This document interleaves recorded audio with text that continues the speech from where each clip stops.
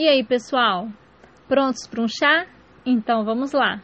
Bom, como combinado, neste áudio vamos tratar ainda do tema servidor público, mas vamos falar agora sobre a organização funcional, cargo, emprego, função pública.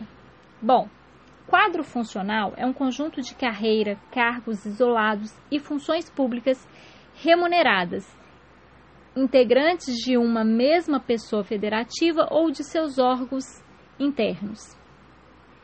Carreira é uma evolução, exemplo, tempo mais merecimento. É um conjunto de classes funcionais, cargos de carreira, em que seus integrantes vão percorrendo os diversos patamares de que se constitui o progresso funcional. Cargo público está relacionado ao lugar, é o lugar dentro da organização funcional da administração direta e de suas autarquias e fundações públicas, que ocupa por servidor público e tem função específica e remuneração fixada em lei ou diploma equivalente. A função pública é a atividade em si mesma. Função é a atribuição, é a tarefa que constitui o objeto do serviço do servidor. Nesse sentido, fala-se em função de apoio, função de direção e função técnica. Determinadas funções são suscetíveis de remuneração.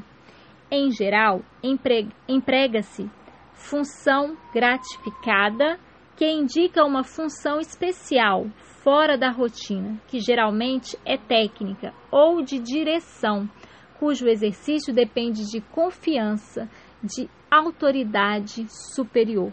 Então, determina da confiança da autoridade superior. O servidor recebe um plus, um acréscimo a seu vencimento. Então, há um plus, um acréscimo no vencimento daquele servidor. A Constituição de 88 refere-se a tais funções como funções de confiança. As funções gratificadas ou de confiança são reservadas exclusivamente aos servidores ocupantes de cargo efetivo. Todos cargos têm funções, mas nem todas as funções possuem a existência de um cargo. Não pode ser instituído cargo com funções aleatórias ou indefinidas. É ilegítimo o desvio de função. Nem a ausência de servidor capacitado justifica o desvio de função. Agora vamos tratar de empregado público.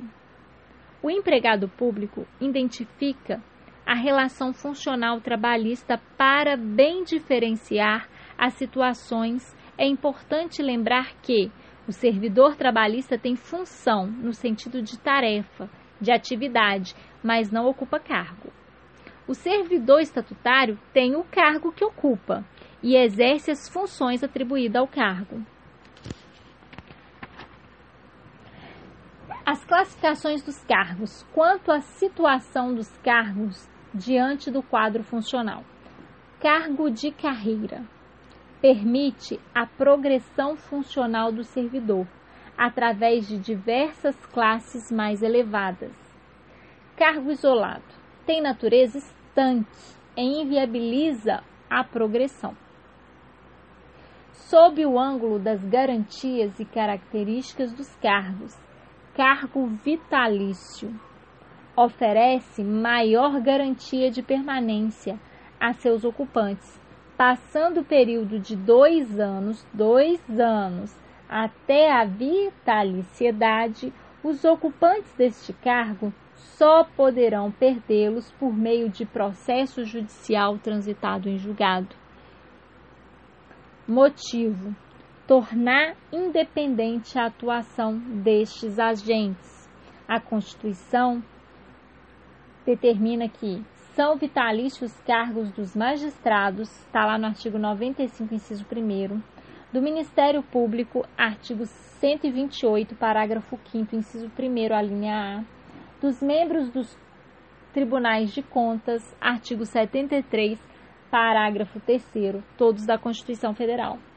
Os cargos efetivos são aqueles que se revertem de caráter de permanência, que constituindo a maioria dos cargos dos diversos quadros funcionais. Os cargos efetivos também proporcionam segurança a seus titulares, embora em menor grau que nos cargos vitalícios.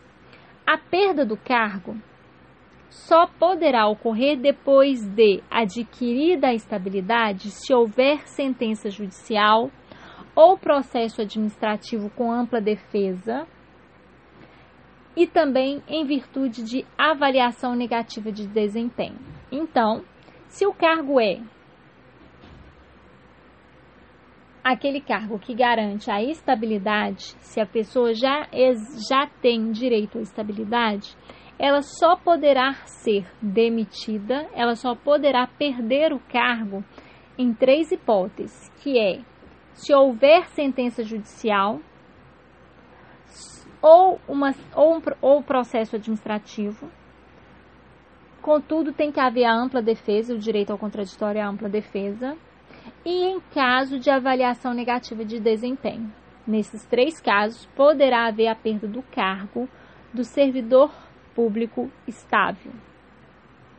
Reingresso. O que é o reingresso? O reingresso é o retorno do servidor público pela ocorrência de determinado fato jurídico previsto no Estatuto Funcional. Como tais formas representam a investidura do servidor depois de extinta a relação estatutária. Constitui modalidade de provimento derivado. Reintegração. Reintegração ocorre quando o servidor retorna ao seu cargo após ter sido reconhecida a ilegalidade por sentença judicial de sua demissão. Então, por algum motivo, em caráter punitivo, houve a demissão daquele servidor e ele será reintegrado, sendo reconhecida a ilegalidade daquele ato, e isso deve ocorrer por sentença judicial. Aproveitamento. O aproveitamento é o retorno do servidor a determinado cargo, tendo em vista que o cargo que ocupava foi extinto ou declarado desnecessário. Enquanto não se dá o provimento, o servidor permanece em situação transitória, denominada de disponibilidade remunerada. Reversão. O que é a reversão? A reversão é específico para o servidor inativo e se consuma mediante a ocorrência de 2 situações funcionais.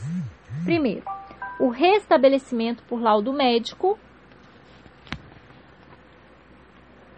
do servidor aposentado ou do servidor aposentado por invalidez ou vício de legalidade no ato que concedeu a aposentadoria. Vacância. Vacância é o fato administrativo funcional que indica que determinado cargo público não está provido ou, em outras palavras, está sem titular. Diversos podem ser os fatos que geram a situação de vacância. A situação de vacância, 2 deles bem conhecidos são a exoneração e a demissão.